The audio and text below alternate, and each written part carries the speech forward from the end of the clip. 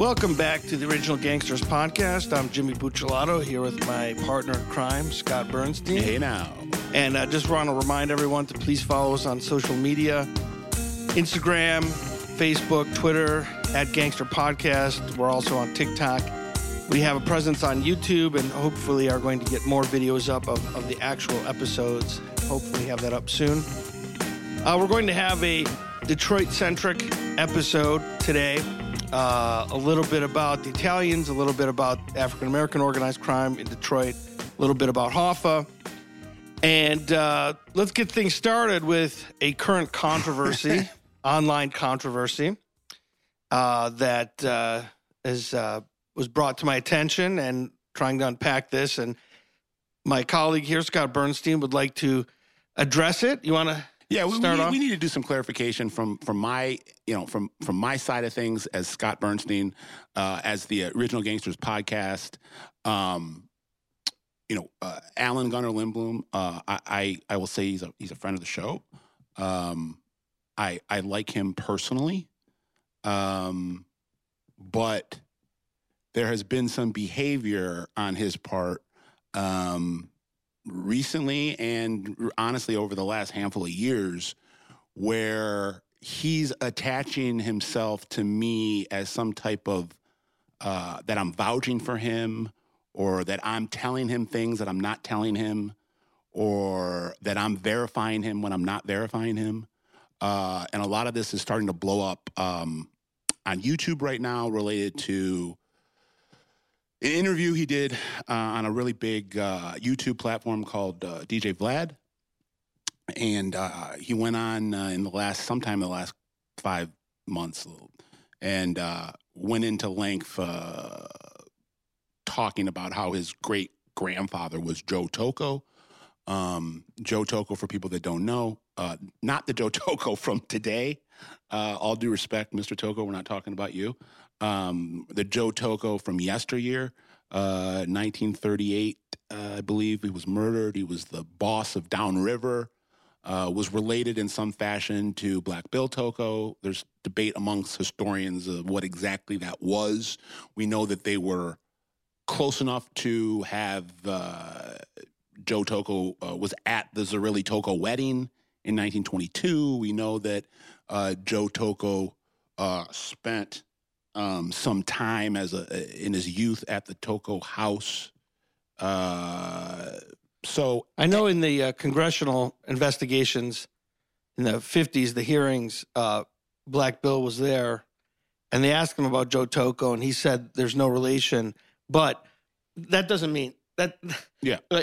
He had an agenda there, which was to deflect that. So I suspect there is a distant relationship there based on some of that other evidence you gave, but it's not like I don't think they were like first cousins. But regardless, the Lindblom Tocco bloodline is not in any way, shape, or form connected to Joe Tocco. Right. Right. Nor do we really have any information now that connects them to Black Bill Tocco. I'll give a little bit more insight into, my due diligence on Gunnar when he first kind of came on the scene. Yeah, give us 5 years some context ago. about who. But let who me he just is. first tell people. So he goes on Vlad and tells this elaborate story about how his grandfather never talked about his father, meaning his grandfather's father, and from the fact that he never heard his grandfather talk about his great-grandpa, he concluded that it was Joe Tocco, that Joe Tocco had been murdered, and then there was some conversation in this Vlad interview that his grandpa held some animosity towards Black Bill Tocco because Black Bill didn't avenge Joe Tocco's murder. And then he's talking about how Joe Tocco was murdered over a dispute over a girl. And then when he gets called out on it, he starts to go on this kind of media campaign to backtrack, going on some people's podcasts, and he's telling people that I informed him that Joe Tocco was his grandfather, and frankly, that's laughable and just a blatant fabrication. And I just need to be very clear. So Gunnar came on the scene about 5 years ago. He reached out to me. My due diligence frankly, he wasn't important enough for me to really deep dive that much. I probably should have, because in one way you could say that I helped platform him. I put some of his fictional writing on my Gangster Report website, I believe in 2017 or 18, and I described him as a former Detroit mob associate, and that was probably way too loose in my description of him. And again, I want to clarify that. So I had asked people who his grandfather was, people that I know in the Tocco family, Jack Tocco's family, Tony Tocco's family, as well as the Licavoli and Zerilli families, to kind of figure out who his grandpa was, because he was making it seem like his grandpa was a made guy, or his uncle was a made guy, or whatever. And what I was told was that Peter Paul Tocco, who was his grandpa, was a member of Holy Family Church. I was told he was a distant cousin. I think that's his great grandfather, actually, isn't it? So isn't I think Salvatore his grandfather? Or is it the other way around? Maybe. No, I'm confused. I thought it was Peter Paul. That's definitely in his lineage, but I can't remember if that was great grandfather. I'm pretty grandfather. sure Peter Paul was his grandpa. Okay, all right. I could be wrong. Yeah, whatever. Yeah. And whoever his grandpa is, either Peter Paul or Salvatore. Right. I was told that they were a distant cousin, that they were a very, very small time bookie, or had made book to a small degree, was not a made guy in any way, and that that they all belonged to some social club at Holy Family for World War II veterans. I've never. I guess in my early description of him, when I posted his work on my website, I described him as a Detroit mob associate, and now I'm going to go back and I'm going to edit that because that's not true. And I just want to be very clear that my research and my reporting has never tied him to any activity with the Detroit Mafia. If he says he was doing collections for his grandfather, who was a bookie, that's on him. I know that he's made some comments over the years connecting himself to some pretty big names in the Detroit La Cosa Nostra family, Tony Giacalone, Jack Tocco, Tony Zerilli. And I can't endorse any of that. None of my research says that he ever did any work for any of those guys or even knew those guys. So, what I did, in terms of backing him up or vouching for him in the past, and I should have been way more clear about this, because I know that I was asked, at least on one show, because Gunner's such a lightning rod online, and he seems to constantly be getting into various various mob tube world skirmishes and beefs, and my name seems to get thrown out way, way too often, and I've told him very, very explicitly to stop using my name. I do not vouch for any of this. You blatantly lied going on these shows telling people that I told you that your great-grandfather was Joe Tocco and so forth. So I just need to make that clear. When I vouched for him in the past, in terms of, I know I went on Jeff Nadeau's show, they asked me about him. I said that he was a real criminal. And that's true. He did 14 years in prison for some really hardcore stuff like home invasion, bank robbery, narcotics trafficking, and so forth, assault. And I said that his grandfather was a cousin or a distant cousin to the Toccos that ran the Detroit mob.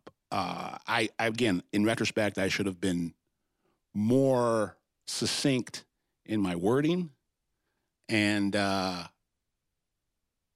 so that's that. I mean, I told Gunner I was going to come on this podcast and lay this all out there.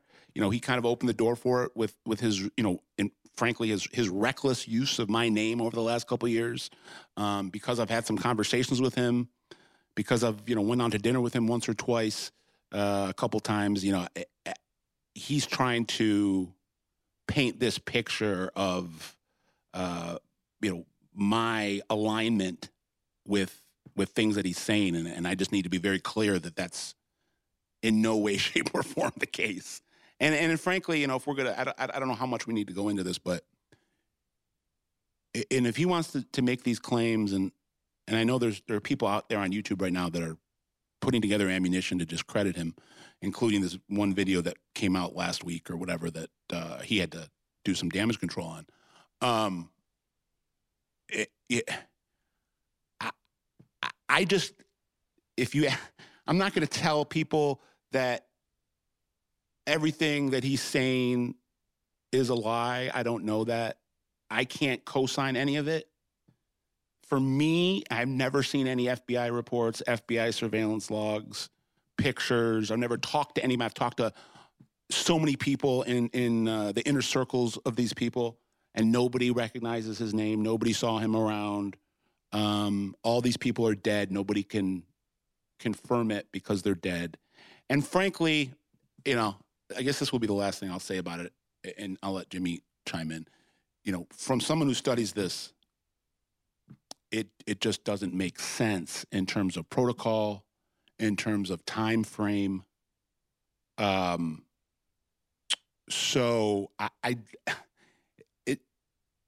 can't see Gunnar running around with Tony Giacalone or doing work for Tony Giacalone at the time he would have been doing it. And the fact that he's all the way on the east side in St. Clair Shores. Tony Giacalone's based at that point out of the South Athletic Club on 11 and Evergreen.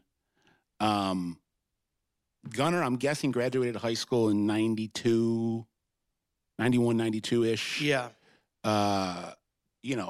So by 96, Tony Jack was not talking to anybody. No. He'd been indicted. The last person he would be talking to was someone and he had Tony Jack had guys on the east side, and so if they wanted someone like him to do any work, there would be, like in The Godfather, there'd be so many buffers. There'd be like a 5 or 6 guys in between Tony Jack and what somebody would be on the the point street. of someone like Tony Giacalone reaching out to a 19 or 20-year-old kid who's known? You know, what I do know about Gunnar is, you know, on the streets of St. Clair Shores back in the 90s, he was known as a tough guy, as a hooligan, as a cowboy. Not someone that, you know, necessarily the Detroit mob, which is a very buttoned up organization that doesn't deal with cowboys. You know, why would they be utilizing a 19 or 20-year-old Gunnar to do things? This timeline, it doesn't make a lot of sense. So in addition to the fact that I've talked to people that were with Tony Giacalone every day, with Jack Tocco every day, and you know, they've never heard of any of this being true. You know, the one thing I did hear from someone that I trust was that the one word that had ever come out about Gunnar in that world was stay away from him. And that word had come from his grandpa. So it is what it is. I just want to be very clear that I am not endorsing any of that narrative that he is spinning when it relates to his connection to Detroit La Cosa Nostra. He was a criminal. He did do 14 years in state prison. He did keep his mouth shut. He does have some lineage to the Toccos. I know that YouTube video was saying that there's absolutely no connection. I don't necessarily believe that. I think all those Toccos from Terracini, whether they came into St. Louis or they came into Detroit, they were related in some degree. Yeah. But even that doesn't really matter. Yeah. The fact is that, his grandpa, whether it be Salvatore or Peter Paul, and I think those might both be his grandfathers. I don't know, one on one side and one on the other. Yeah. But needless to say, neither of them were made members of the Detroit mob. Yeah, I mean, I would say a few things.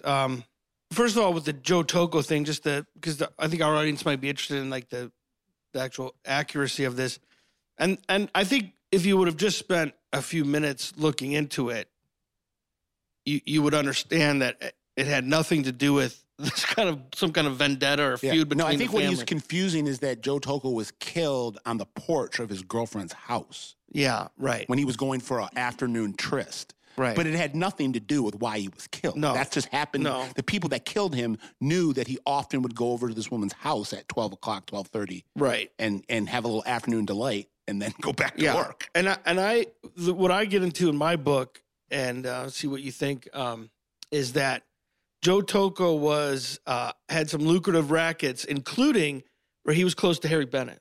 So he had a lot. He had his hooks in Ford Motor Company. No, I know that's where the beef And between Joe Tocco and Anthony Deanna. Because Deanna wanted that he wanted to take that over. And everything I've read in my research and found and my interviews with historians and not just historians academically, but law enforcement historians, was that this was a feud over Ford Motor Company stock.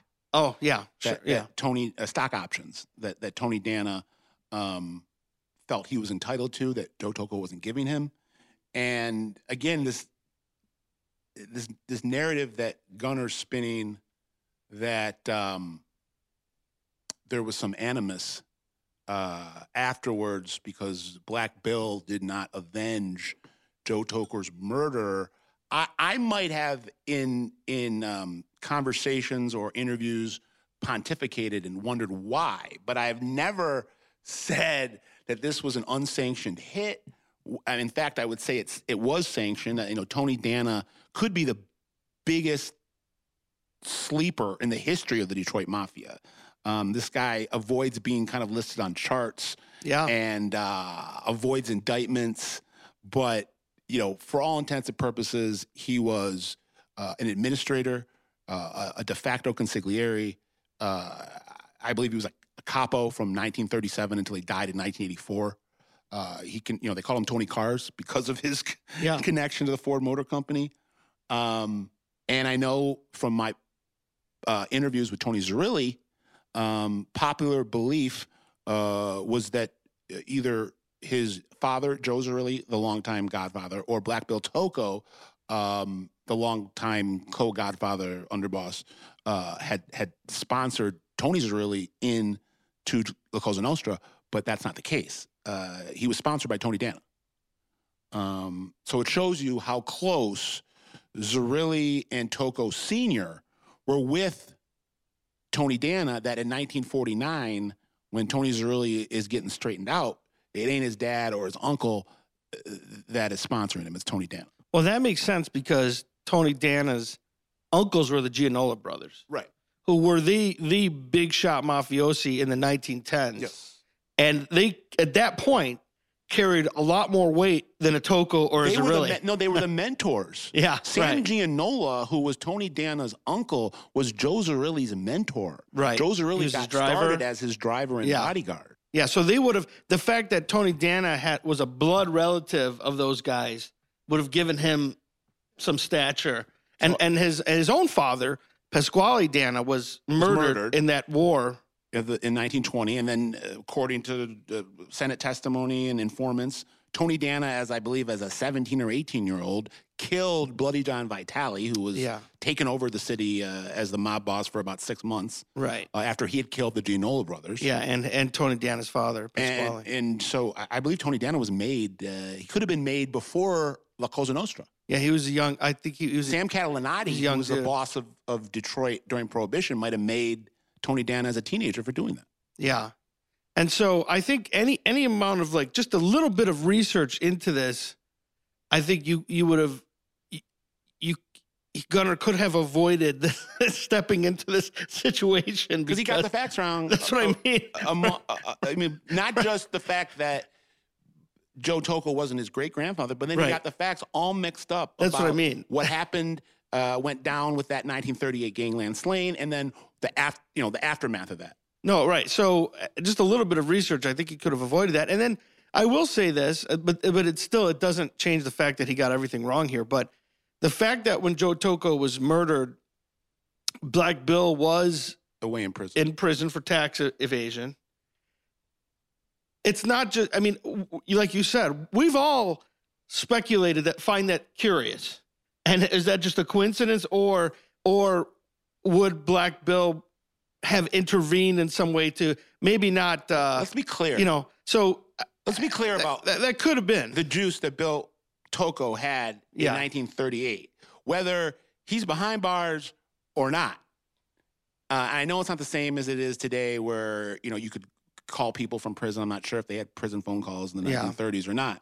But, you know, if they were going to whack someone that was close to Black Bill Toko, I'm guessing they either knew that Black Bill Toko would be okay with it, or they got some sanctioning from Black Bill Toko. Yeah. And by the way, let's not also pretend that relatives in the mafia don't kill their own relatives, because clearly that's happened on a lot of occasions. So even just talk about something a little bit more recently, even though it was 50 years ago, and we're going to, in a second, we'll get into something that happened 50 years ago as well.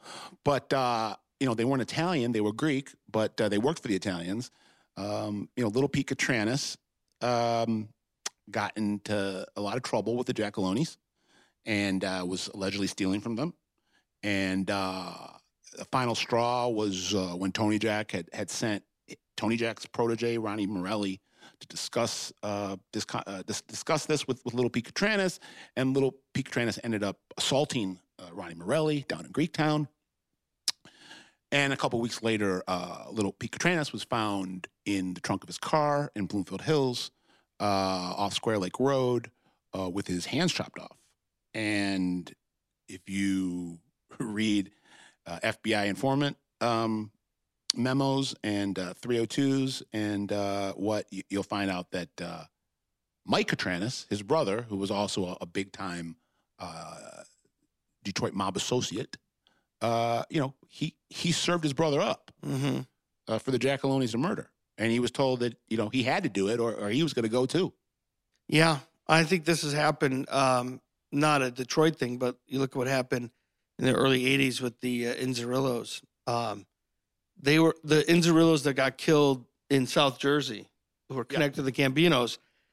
They were given up by their own relatives because part of the deal Castellano made with Totorino was Totorino's like, some of them have to die. Yeah. And so if you whack out some of them, we'll look the other way and let some of the other ones live. And just as recently as the 90s in Philadelphia, you had a big mob war that exploded on the streets in the 1990s, and there were 3 Ciccolini brothers. Yeah. One was in prison, 2 were on the street. The dad was in prison as well, and the youngest brother and the middle brother, or sorry, I think it was the youngest brother and the oldest brother, but the middle brother was in prison. The youngest brother and the older brother fell on opposite sides of this war. Crazy. And we're trying to kill each other. Yeah, that was crazy.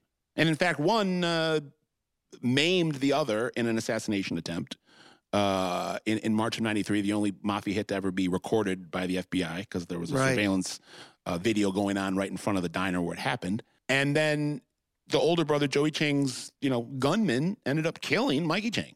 Right. And right now, 30 years later, Mikey Chang's been dead for 3 decades, and Joey Chang, you know, I'm quoting his own brother Johnny, can't, you know, walk and chew gum at the same time. So it would not be unprecedented at all for Black Bill to sign off on a distant cousin. Right. Even if the guy grew up, you know, close enough to be his brother or whatever. Right. And we do know. I mean, that was probably my favorite archival photo that I've ever seen. Is that 1922 Zerilli Toko wedding? Oh yeah, there's so much to take out of it. Where Joe Zerilli is marrying, I believe Finazzo. I believe at that point Black Bill Toko had already married Joe Zerilli's sister. And it's a photo. It's a professional photo. They're all in tuxedos, and you have, first of all, you have old man Zerilli there. You have Antonino Zerilli. Yeah. Joe Zerilli's dad. Right. That's the only picture I've ever seen of him. And Joe Toko's in the photo. Sammy Serra's in the photo. We're going to get to Sammy. We're going to get to Sammy Serra in a second when we talk about Jimmy Hoffa. Yeah, I think Chester Lamar's in Chester Lamar's in the photo. And I think Joe Toko's in that. So whether he was there because they were related or it was some mafia shit, there was some closeness there. But back to the original point is, either way, Gunner's family had nothing to do with either one of those Tokos. Right. Either Black Bill's Tokos or Joe Toko's Tokos. Again, barring that they were a distant cousin, which I find very possible. I think that's very possible. But that's neither here nor there about... Right, because the situation is still not true. Yeah, right. Yeah, the overall situation is not true. So that's our official stance. You know, it is what it is. I probably should have spoken about this earlier, because this has been brewing underneath the surface for a couple years now. and I'll just say that I've told Gunnar to stop using my name as some type of leverage point, in discussions to either back up his faulty history or back up, frankly, claims that are just, that strain belief or plausibility. Yeah. Well, you mentioned the Hoffa thing. You want to get into that? Yeah. We'll stick with the Italians and then. So there's a Jimmy Hoffa dig on the horizon. Probably next month. I'll be there with the History Channel. They're going to be Al digging. Capone's vaults. Right. I just keep on I keep on having images that this is going to be a repeat of 1986 or 1987 where everyone, I remember as a little kid, I didn't know anything about Al Capone, but I made my parents let me stay up to watch them. Yeah, I watched it too. Go into the vault that we all thought there was going to be all this money or bodies or weapons skeletons or jewelry or diamonds. And at the end of the day, Geraldo really hurt his credibility as a journalist and his career as a talk show host by, having this huge national television audience. And they opened up the vault and there was nothing there. Right now, there is this dig, and there are two sides of this. There's kind of a war going on for credit before they even find the body, which I find humorous. That is funny. You have, I don't want to disparage either side of it because I like both of them. Dan Moldea, a great friend of the program. He's a mentor of mine. Fox News, who I've done a lot of work with. They're both kind of in this very public social media war, if you will, over who should get the rightful credit for finding Jimmy Hoffa's body before we actually go and find Jimmy Hoffa's body. So. That's neither here nor there for what we're discussing, but I've always said in my Hoffa research that my contribution is going to be separated from finding a body, and I know that's what everyone's been looking for 47 years, 48 years, 47 years. But I don't believe there is a body to be found, and it's just been one giant 50-year-long wild goose chase. So I've never, in my 15, 16 years of reporting on this and propping myself up as a Hoffa expert, would ever presume to tell anybody where the body is. I've always felt like I could fill in some of the gaps around the mystery. A, find out where he was murdered. B, find out who murdered him. And C, possibly, this is my new endeavor, track down the murder weapon. So in that, I've been doing some new Hoffa research these last couple of years. We've been talking about credibility and Detroit mob history, and there's stuff, even someone like myself has to sometimes reevaluate. And I always, and I'm not completely jumping off this opinion, but I'm open to now discussing alternative theories that I've always subscribed to the belief that Jimmy Hoffa was killed at Carl Licata's house. But now I am exploring the possibility that Jimmy Hoffa was killed at Lenny Schultz's house. And I think that there is I don't want to say a good possibility, but a possibility that even if Jimmy Hoffa wasn't killed at Lenny Schultz's house, that there are what I would call, or there is what I would call, based on tips that I've gotten, a murder weapon graveyard in Lenny Schultz's backyard that I am working to get access to and dig up. And I'm told that there could be a gun or possibly a rope in this burial ground that we could tie to Jimmy Hoffa. And this was a long preamble to get to what I wrote about recently, is the belief, or I should say, dispelling the notion that has always been kind of for a lot of it, I think investigators and historians and people that have chronicled this. It's always been this given that Jimmy Hoffa was shot in the back of the head.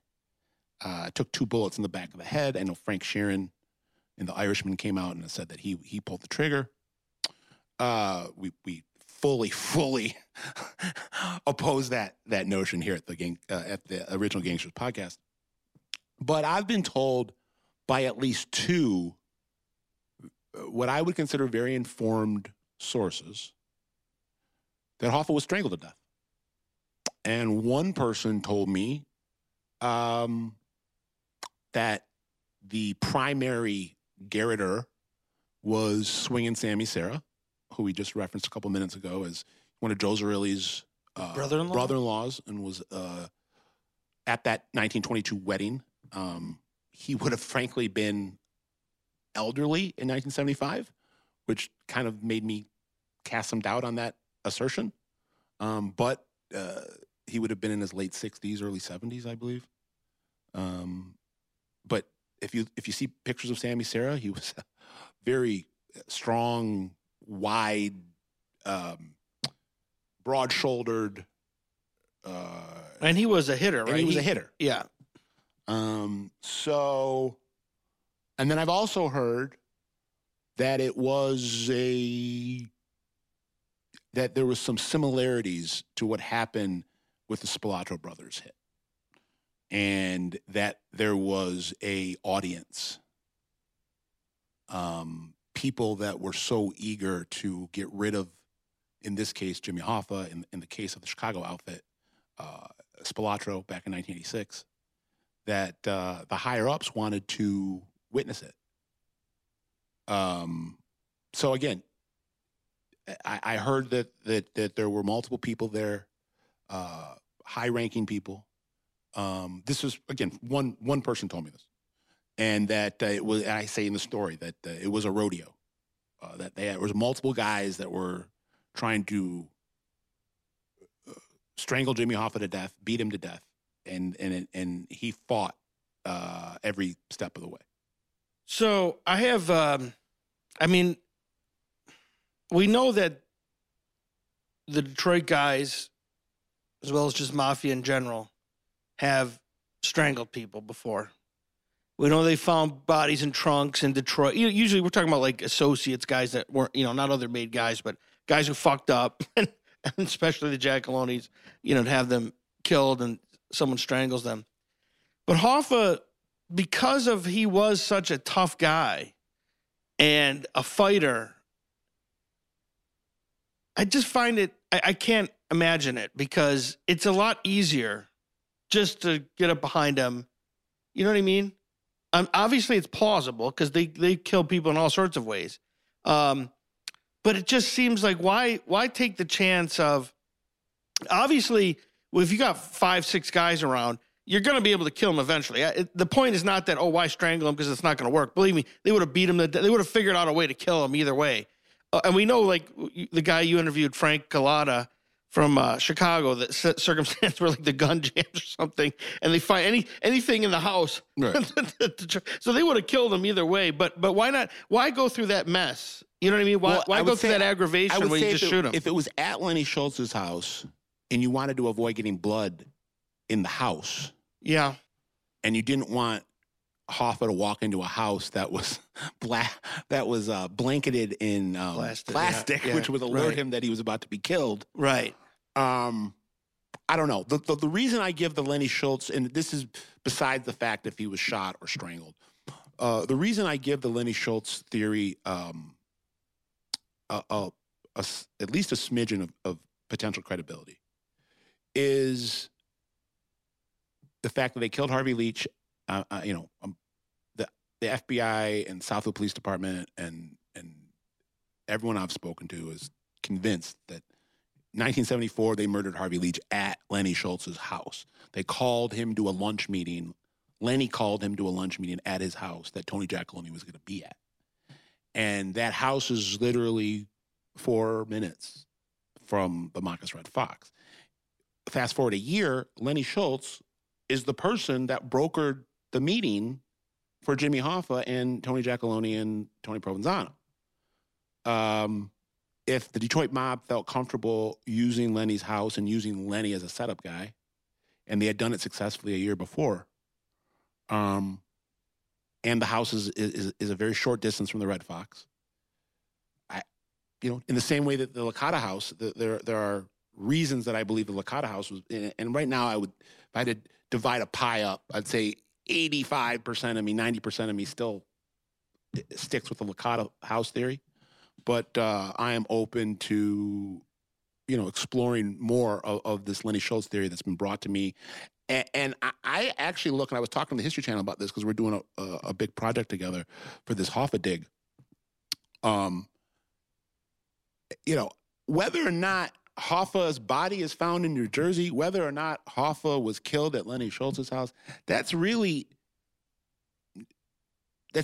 not a factor in whether or not the murder weapon is in Lenny Schultz's backyard.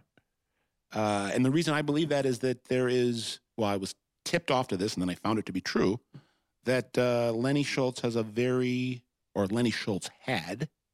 a very sprawling backyard. He lived at 13 and Franklin, almost exactly at that corner. And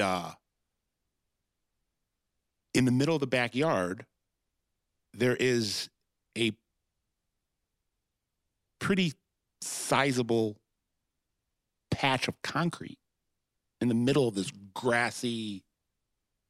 acreage and kind of these rolling hills. And there's this... and it's not for like a gazebo or anything. Right. Like it's just there. It's just there. And I heard people that I trust tell me that Lenny was tasked with burying murder weapons back there. So even if it's not Hoffa, there might be... It might be the Harvey Leach murder weapon. Right. There might be something or other there. murder weapons dating back to the 40s or 50s. Right. And Lenny Schultz was tied into organized crime circles in Detroit in the late 30s as a errand boy and driver for a lot of the Purple Gangers, which is how he got tied up with Tony Giacalone. And so I went and I talked to the people at the house, and they're willing to give me access to their backyard. So hopefully at some point this next year, I'll be able to get in there and get some equipment, and hopefully the History Channel will be footing the bill, and we'll see what we can find. Well, let me say, I think one thing is that I still think it's probably Licata's house just because of what I've been told by law enforcement. And we know that Licata ended up dead. Right. On the anniversary. 6-year anniversary, so, almost to the minute. Yeah, it's conspicuous. 3 o'clock, and in the afternoon. And the Detroit mob is so well-versed in what I call message murders.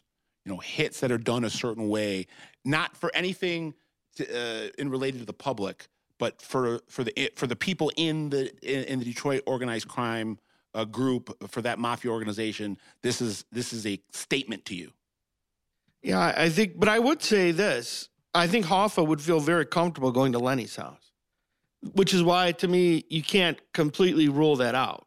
Yeah, he was actually friends with Lenny Schultz. I don't have anything telling me that Carl Licata and Jimmy Hoffa were friends. Lenny's house would have probably drawn less suspicion on his part. Well, only if you don't put into account what my research tells me is that there had been a handful, if not more than a handful, of sit-downs, or maybe not sit-down. Sit-down might be the wrong way to describe it. There had been a handful or more than a handful meetups between Jimmy Hoffa and either Tony or Billy Giacalone that took place at Licata's house. So Hoffa had been to that house to meet the Giacalones in the previous couple years. Hoffa lived during the winter months. He lived in Bloomfield Hills. In the summer months, he moved his daily routine up to his cottage in Lake Orion. Either way, would be considered west side of Metro Detroit. Especially at that time, almost all of the wise guys in the Detroit mob were east side. Right. Tony Giacalone had moved his headquarters to the west side in the 70s, and Carl Licata was living on the west side. And Licata's house was about less than 5 miles from the Giacalone headquarters, and less than 5 miles from Jimmy Hoffa's regular house. Let me ask you about the acoustics here. So I'm thinking about strangling him versus a gunshot, because if anyone has ever heard a gunshot, it's really fucking loud. And if someone shoots someone in someone's house, if you're in that neighborhood, you're probably going to hear that gunshot go off. Now, that depends on the caliber. And I'm not like a firearms, ballistics expert here, but if they shot him in the back of the head with a .22, you probably wouldn't hear it. But if you shot him with something larger caliber than that, and we know the Italians usually like to use smaller caliber guns, right? It's not like fully auto or something. And we know that, at least in terms of Licata, when Licata died, his wife was there, Josephine, who they call Babe Tocco, who was Jack Tocco and Tony Tocco's sister, who I'm told is still alive. And Babe Tocco told the police and told the FBI that she went to go take a nap and that she heard a popping sound while she was sleeping, and that she assumed the popping sound was the door opening. Have you ever been to a gun range? Have you ever been? So, well, I mean, if you're asleep and it's like again, it depends on the caliber. If it's a little .22, and then the son. Do we know what he was shot with? No, I have it in my file somewhere. Then the son, Nicky, named after Carlo's dad, Nick Licata, the godfather of the LA Mafia, came home and found the body. I would say, someone can check us online. On social media and let us know. But I'm a gun owner. I've shot many times. Anything larger than a .22 caliber.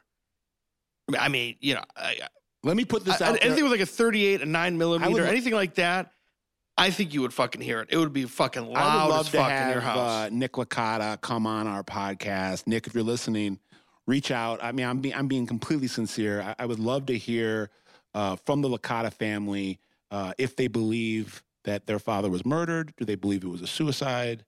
I've talked to a lot of people surrounding this, and I've never heard anyone tell me that it was a suicide, including almost all of the high-ranking Detroit mobsters that I've interviewed. Whether they told me flat out that Carl Licata was murdered, I'm not going to say that, but they definitely scoffed at the notion that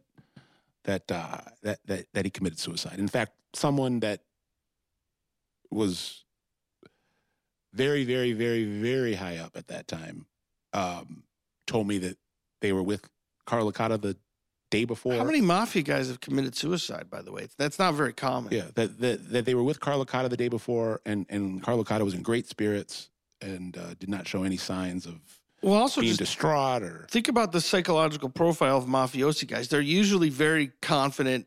Like they don't seem like the kind of guys that like have that kind of despair. Now there's some exceptions. Frank Nitti, I think, committed suicide. Yeah. Right. Well, yeah, there was a guy in Los Angeles. He used to go to prison. Yeah. And he had a brain tumor, I think. Yeah. And there was a guy in Los Angeles. Wasn't there like a high-ranking guy that killed himself in L.A. way back in the day? Momo. Right, something Adamo. like that. Yeah. Well, in Detroit, I can think of another wise guy that did it, but it was because he had brain cancer with Tommy Lewis, Machine Gun Tommy. Oh, yeah, right. One of the Corrado, an enforcer, one of the Corrado brothers enforcers. He was Syrian. Yeah. And I believe in the 2000s. It was like 2005 or 6. So it's not like it's never happened, but but Carl Licata didn't have cancer. Right. And he wasn't in financial and he seemed to be in peril. He seemed to be in decent health and everything. Yeah. Right. So does it strike you as someone who's about to commit suicide? I'm guessing if his dad was still alive, it wouldn't have happened. Right. His dad had died in 1974. In fact, I'm going to write something. I think I might have teased this, but if not, I'm going to tease it again. I'm going to write something in the next couple of weeks. I've got my hands on Jack Tocco's, another piece of Jack Tocco's FBI file. It's so big. I'm getting them sent to me in like 400-page batches. And there's a whole section in there about the Detroit Mafia's response to Nick Licata's death and how they had to send a convoy out there for the funeral. A lot of ties between the two. And San Diego, that whole Southern California corridor. So, but what do you think about this logistics of, though, like, is it make sense to strangle someone rather than, I'm saying you want to kill the person and you don't want it messy, you don't want them to fight, shoot them in the back of the head. that can be messy. I see what you're saying in terms of like blood and things like that, but in terms of actually executing the person, they're dead, it's over, shoot them in the back of the head. Does it factor into their decision that we're in the suburban, whether it's Lakatos or Lenny Schultz, these are suburban neighborhoods. A gunshot is too loud. It's too risky, might draw attention. Some, what do they say, what in The Godfather, some pain in the ass bystander. So could that have factored into like, just get behind him and strangle him? And then there's no blood and no noise. I know Tony Z, when he went to the feds, I don't know how, I heard him say two different things. So I'm not exactly sure what he said in his 302s. I don't have his 302s. But he kind of vacillated between him being shot or him being bludgeoned. Maybe both. I don't know. When I interviewed Tony Zerle, especially the last handful I interviewed him over about a year period. The last interview or two, he was not as lucid as he was in the first couple interviews. So sometimes he would kind of mix things up. But he pointed the finger at Tony Powell. That is who, from what I can understand, the FBI's official position, without going to the public to make it official, but official within FBI circles and within the actual investigation, which is considered open, is that now in 2022, over the last, let's say 10 years, the FBI or the investigators have come to the conclusion that Tony Palazzolo was the person that actually killed Jimmy Hoffa. So why did he say the sausage grinder thing? Was that just a subterfuge, just like with the Giacalonis, just telling 100 people 100 different stories. Same reason the Giacalonis would tell people as they were walking across the Skyway, the Renaissance Center, like, hey, say good morning to Jimmy, when they knew that he wasn't in the Renaissance Center. I'm fully on board with the notion that Tony Powell was at least a very, very integral part of the hit team. If he did not pull the trigger or tighten the Garrett or do the bludgeoning, he was there when it happened. Who was he? Was he under Tony Danna at that point? Who was his captain at that point? He was downriver, wasn't he? He would have been under Tony Danna, but this is where some of the untraditional protocol in Detroit plays in. Powell was a downriver guy. His dad was a downriver guy, but Powell came up with the Corrados and the Vitalis in Greektown. So Powell got his start as a driver and bodyguard for Bozzie Vitale and Detroit Fats Corrado. By the 70s, I know that he was very close to the Giacalonis. And I know when Tony Danna died in 1984, that territory was all bequeathed to Powell. And Powell had that downriver area from the early 80s until he died 2 years ago. Well, and also Detroit's not that large of a family. It's not impossible that a captain of one crew would ask another crew, give us one of your soldiers. It's just interesting to I've never come across any documents showing me a direct connection between Tony Danna and Powell, other than documents saying that when Danna died, Powell got that. Well, it makes sense because of where they lived. Right. It makes sense where they lived. But what do you think? And explain to people that aren't from Detroit what downriver is. It's a unique south of section of Metro Detroit. It's kind of its own little world within a world. Yeah, I have a student who's from downriver, and the student was telling me that they have never been to north of the campus. They've never been to Oakland or Macomb County. So it's like Detroit mostly is split up east side, west side. The Italians were east side, the Jews were west side. But then there are this other pocket of Metro Detroit that's called downriver, which is about 10, 11 cities, very working class, kind of factory towns. When people call Detroit hockey town, they're really not talking about Detroit. They're talking about downriver. That area is obsessed with hockey and boating. I mean, so it's the same thing on the east side, but there's some similarities. Not a ton of Italians. There used to be. Yeah. They used to be. Wyandotte. My grandfather would grow up in Wyandotte, so they called it Dago Town. Yeah. But and by the way, some of the earliest mafiosi in Detroit were from that area. Yeah. A lot of those guys, Gianolas, Dana. So, but what I would say about Tony Z, and you talked to him, I didn't, but I think there's a thing on the part of a lot of mafiosi from that generation, and we've had some on this show, even guys who aren't from Detroit, who they want you to think that they were in on the Hoffa thing or that they knew about it because I'm such a big shot. Yeah. It's unconscionable. Well, it's true, which was Zerilli. At that point, he would have been entitled to know what happened. That's not him boasting or him interjecting himself in something that he wasn't supposed to be involved in. I mean, 1975, his dad's still alive. I guess he had been passed over in terms of being tapped as the heir apparent by that point, but he still was considered the future underboss, even if he wasn't going to be the boss. He had been the acting boss from the mid '60s until he went to prison in the '70s. But would have Jack and the Giacalone brothers, JT and the Giacalone brothers, and his dad, right? Yeah, but he was already in Florida at that point. No, but I believe that Joe Zerilli knew exactly what happened. I'm sure he did. And I believe that Joe Zerilli was again, this is all speculation on my part. Well, yeah, of course he signed off. But I'm saying I believe after the fact, first of all, I believe that the decision was made as a consensus amongst a number of commission members that the contract was given to Detroit, and the people in Detroit that put that contract out were Jack Tocco and Joe Zerilli, who were the people that were leading the crime family at that point, and they gave it to Tony Giacalone, who was the street boss, to coordinate it.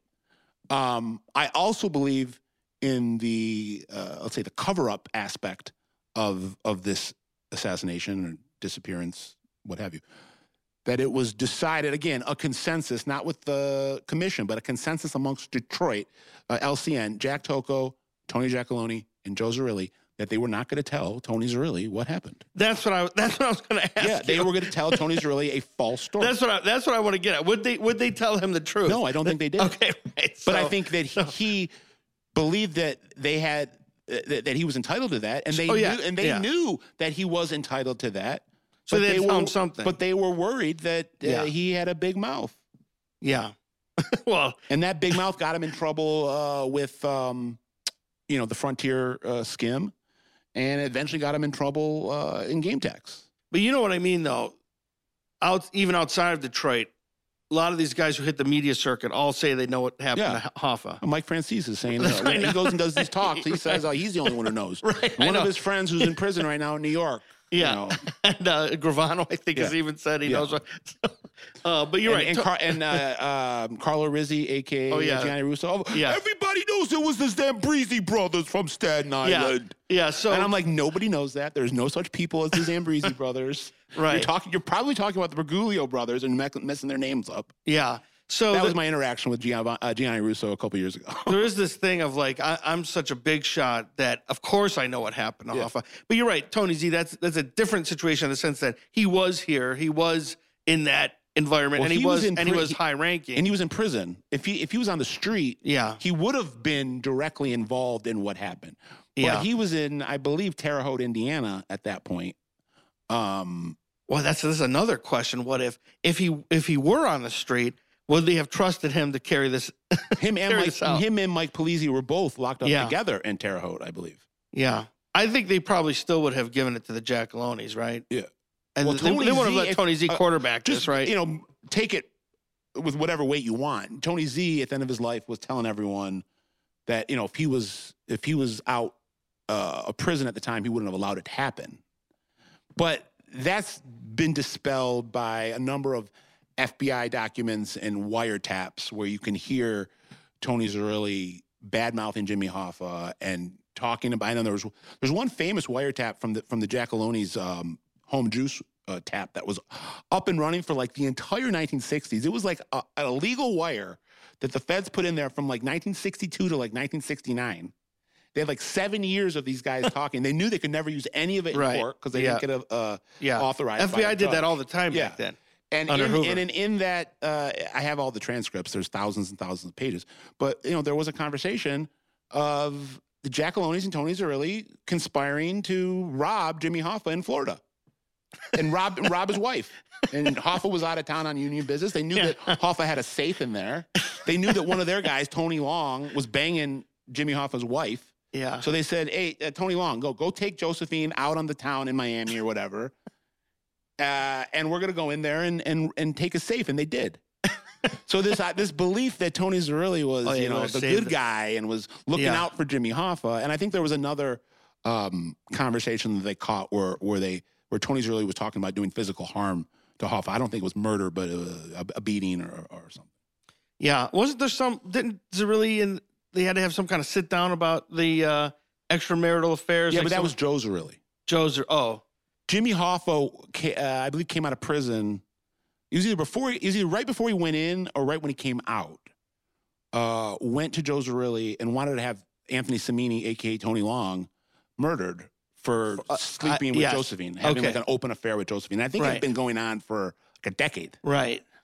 And Joe Zerilli said, absolutely not. I'm not going to kill one of my guys for you, especially since you sleep with every skirt you look at. Well, yeah, he was a womanizer, well-known womanizer, I think.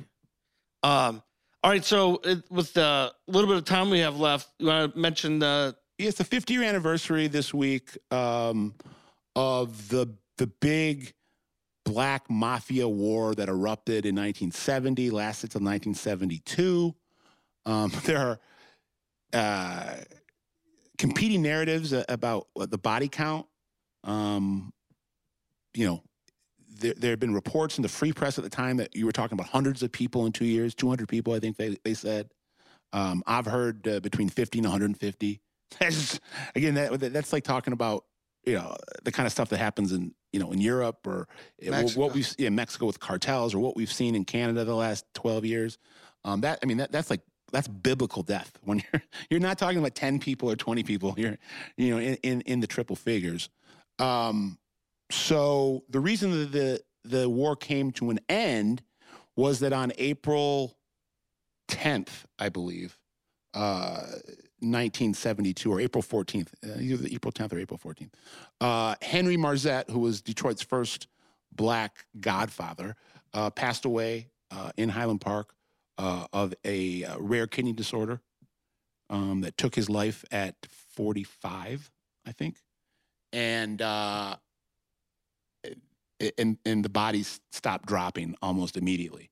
Marzette, we talked about him last show. Yeah, with Doc Davis. Marzette, when you were talking about African-American organized crime in Detroit in the 1960s, there was really only one person, and his name was Henry Marzette. They called him Blaze. I think one of the best ways to describe it is, and I think I said this last week, if you take the movie Training Day and you take the Alonzo character and you do kind of a sequel to Training Day where Alonzo goes to prison and then comes out, and instead of being a cop, or I should say, instead of being a gangster parading as a cop, you're just now a gangster.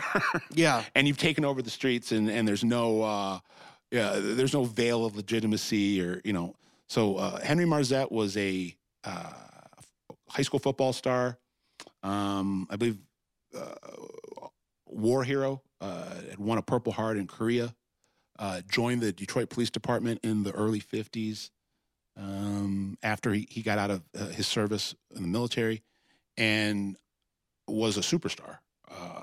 Went in the narcotics unit and began racking up arrests at a prolific pace. I think he was the fastest to 100 collars in the history of the narco unit at that time. And he was such a good drug cop that he started dealing drugs himself and shaking down all the drug dealers that he was arresting. And him and his partner, and they ended up getting busted, I believe, in 1957 or 58, 56. I'm not exactly sure on the time. Did a really short prison stint. I think he only did 2 or 3 years. Came out 59, 60, and opened up shop on on what became the Black Mafia in Detroit. And he headquartered out of the Safari Room lounge on Livernois. Did a lot of business with Italians. Did a lot of business in the Golden Triangle out in Asia. And was he was one of those guys too, going right to the source? Yeah. And that's really what led to the war. And it was a 2-year war, summer of 1970 to the spring of 1972. And it all started with what Henry Marzette dubbed Little Appalachian, and another homage to the Italians from the black OG mobsters. So in I believe June of 1970, he held a summit at the 20 Grand Hotel, which was attached to the 20 Grand nightclub, supper club, which was owned by infamous black numbers kingpin named Eddie Wingate, Fast Eddie, Bigfoot Eddie. Was very closely tied to the Jackalonis, and also tied to Motown. All the Motown acts would perform at 20 Grand before they went on the road. And there was a summit of about 30 drug dealers at a suite at the 20 Grand. Marzette called them all there and proposed a consolidation and a move away from the Italian supply line, and that he could, give them their own supply through Asia, as opposed to the Italian supply line that was going through Jimmy Quasarano, Papa John Prizziola, Sammy Finazzo. That was all coming through Europe. And things went south almost immediately. He could not sell the room. And actually, right after he got done with his pitch, a number of people that he had brought there felt like, he was proposing, mass suicide, and thought there was some angle for him, which there probably was. Yeah, some angle that he was trying to use them as fronts, and the guy that was the most the guy that was most stern in his objection was this Newell Steele. They called him the Rusty Nail. And he was just this wild card West Side drug boss who had a verbal altercation with Marzette at the summit, and went possibly left the 20 Grand and took a beeline to Jimmy Quasarano and Papa John Prizziola. Yeah. And then also aligned with an East Side drug dealing organization known as the East Side 12. And they went to war like within days. Steele didn't last very long. This was June of 1970. Steele was dead by the end of August. Was killed at La Players Lounge, which is just a staple in the black underworld. Where's at that those at? times? I believe it was on Joy. So that's West Side too, right? And it was the site of a number of notorious gangland hits, as well as Doc Holliday Powell of the Murder Row group was killed there 10 years later. So Marzette went to war with the East Side 12 and Newell Steele, and the war got a lot of headlines in the Detroit papers. There was something that was called the Flag Day Massacre that happened in the summer of 1971, where there were 8 members of Steele's crew in the East Side 12 that were killed in a kind of a mass execution at a motel. For much of this time, Marzette was out of town. Marzette was had someone that by that point fashioned himself as kind of a international soldier of fortune, crime boss, spent a lot of time in south of France. Marzette was at that time? Yeah, Marzette, south of France, Italy, Bahamas, Jamaica. And he was also talking about innovation, I mean, at the cutting edge of innovation when you have that kind of money at that time. He had a a portable dialysis, which even now it's difficult to get. Yeah, right. But he had a rare kidney disorder. And that whole time that he was at war, he was dying. But he was able to extend his life by purchasing the $30,000 a year contraption from Ford Hospital. So that'd be like today, be like $150,000 a year contraption of some sort. That's interesting. His dedication to right to his vocation. Yeah. So he was able to avoid the bloodshed by just not being in this country and having his people do his bidding. Specifically, guys like his main enforcer, this guy Jimmy Moody.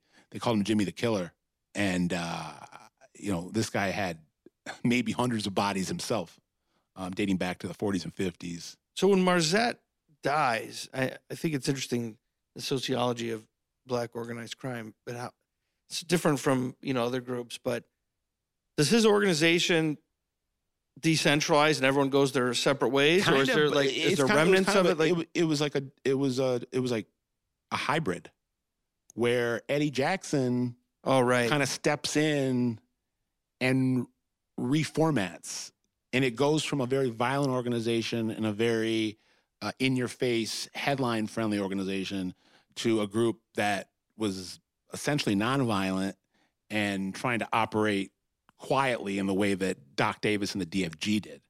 Okay. And it wasn't until the late 70s, so there was about a 5-year period there where things calmed down, and then the late 70s, you got Murder Row and you got YBI, who are, very violent. Very, very, very conspicuous, very violent, very in your face. So, but even after this, I mean, even after Marzette tries this, form this consortium, it doesn't work. And even though he was going right to the source, going to, at that point, Southeast Asia, I think some of those guys were still getting supplied by the Italians, because at that time, you want nobody says we're not going to you take as many, what I'm saying, pipelines as you can get. Streets, that's what I mean. They can have droughts. It doesn't matter where it's coming. The plug is the plug is the plug. That's what I mean. Right. So even then, this idea of Frank Lucas and these guys could block out the Italians. That they were still buying some of it from the Italians. Yeah. Not as much. They weren't the sole suppliers, and then Marzette, he had gotten so kind of ahead of his skis, where it was like this war had become this monster that he had created. He couldn't tame or pull back. And I know that there was a meeting with him and Vince Persante, legendary Detroit crime buster, gangbuster, yeah. And Persante came to him and like, dude, this is so out of hand. You need to reel this in. And he was telling Vince Persante, based on some of this free press reporting from back when he died. Howard Cohn did a great job, the former free press writer, of chronicling this. And I actually went to high school with his daughter. And he was telling Persante, he's like, there's nothing I can do now. It's so out of control now that even if I try to do something, it's like pissing in the wind. And what he did try to do was he ordered hits on his two top hitters. Bobby Martin, who they call Bobby the Bopper, and Jimmy Moody, who they call Jimmy the Killer, were both murdered in late 71. Yeah, because they were out of control. Start 1972, he's thinking he can come back to Detroit, and it's all, look, I've whacked my two top guys that were whacking all your guys. And it didn't stop. There were another half a dozen murders of Marzette lieutenants in the 3 months leading up to Marzette's death. Wow, it's pretty bloody. I remember Persante, he was legendary Detroit gangbuster. Oh, he's the head of Michigan State Police. He was DPD, and then he was Michigan State Police. So one of the first times I talked to Scott, it's funny how I remember this. When we first became friends, one of the first conversations I had with you, and you said you had interviewed Persante, who, when you're starting to do this research, he looms large, right? So I was impressed. I was like, wow, you've met him. That's really cool. And, I was like, I bet he has a lot of documentation, a lot of documents. And it's just funny how I remember this. You're like, yeah, because you had been to his house, I think. And you're like, yeah. In Lansing. Yeah, you're like, yeah, he has a shit ton of shit. I just remember the way you put that. I was like, well, I could imagine like the stacks of like. I wish I never got a chance to meet him because he lived a long time. He only died recently, he right? He lived from 1919 to 2013.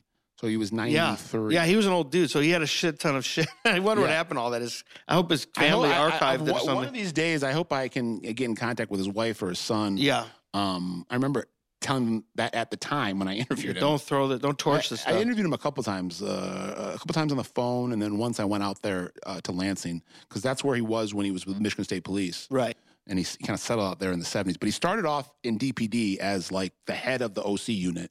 From the 40s all the way into the 60s. Yeah.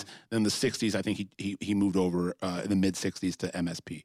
Yeah, I think in terms of law enforcement, probably no one knew more about Detroit organized crime, whether it was the black dudes or the Italians or whatever, than him for that period. And then it's also interesting, to talk about like, logistics of law enforcement or whatnot.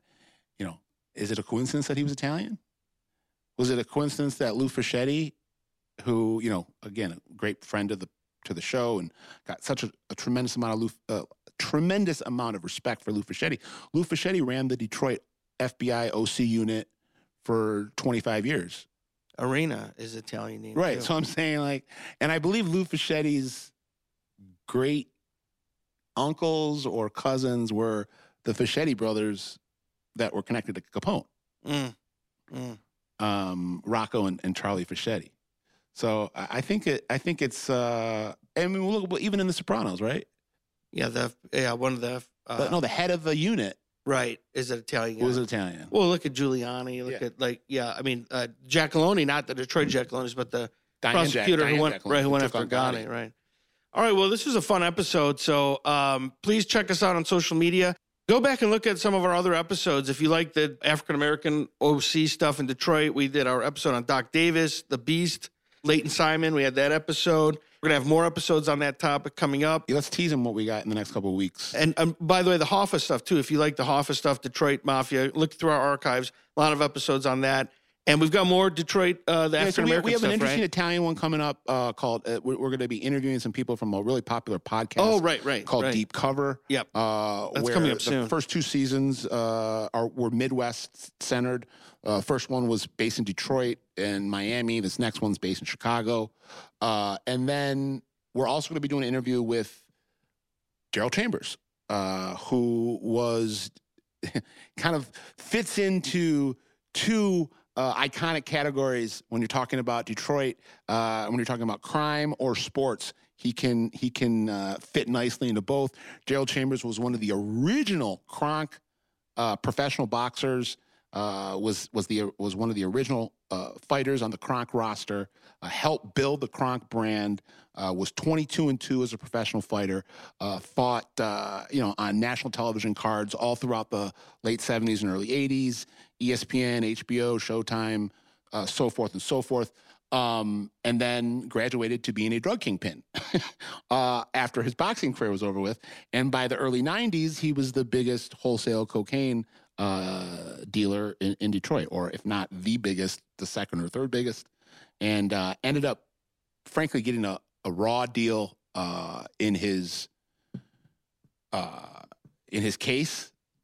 He was sentenced to life in prison for a nonviolent drug offense, and as a lot of that, in my researching and talking to Daryl, had to do with a vendetta that the FBI had against him because Daryl wouldn't give up bigger names. Specifically, Tommy Hearns. You're giving him the whole show right now. I'm not giving up the show. Daryl's going to come and tell us. This is just Scott Bernstein saying it.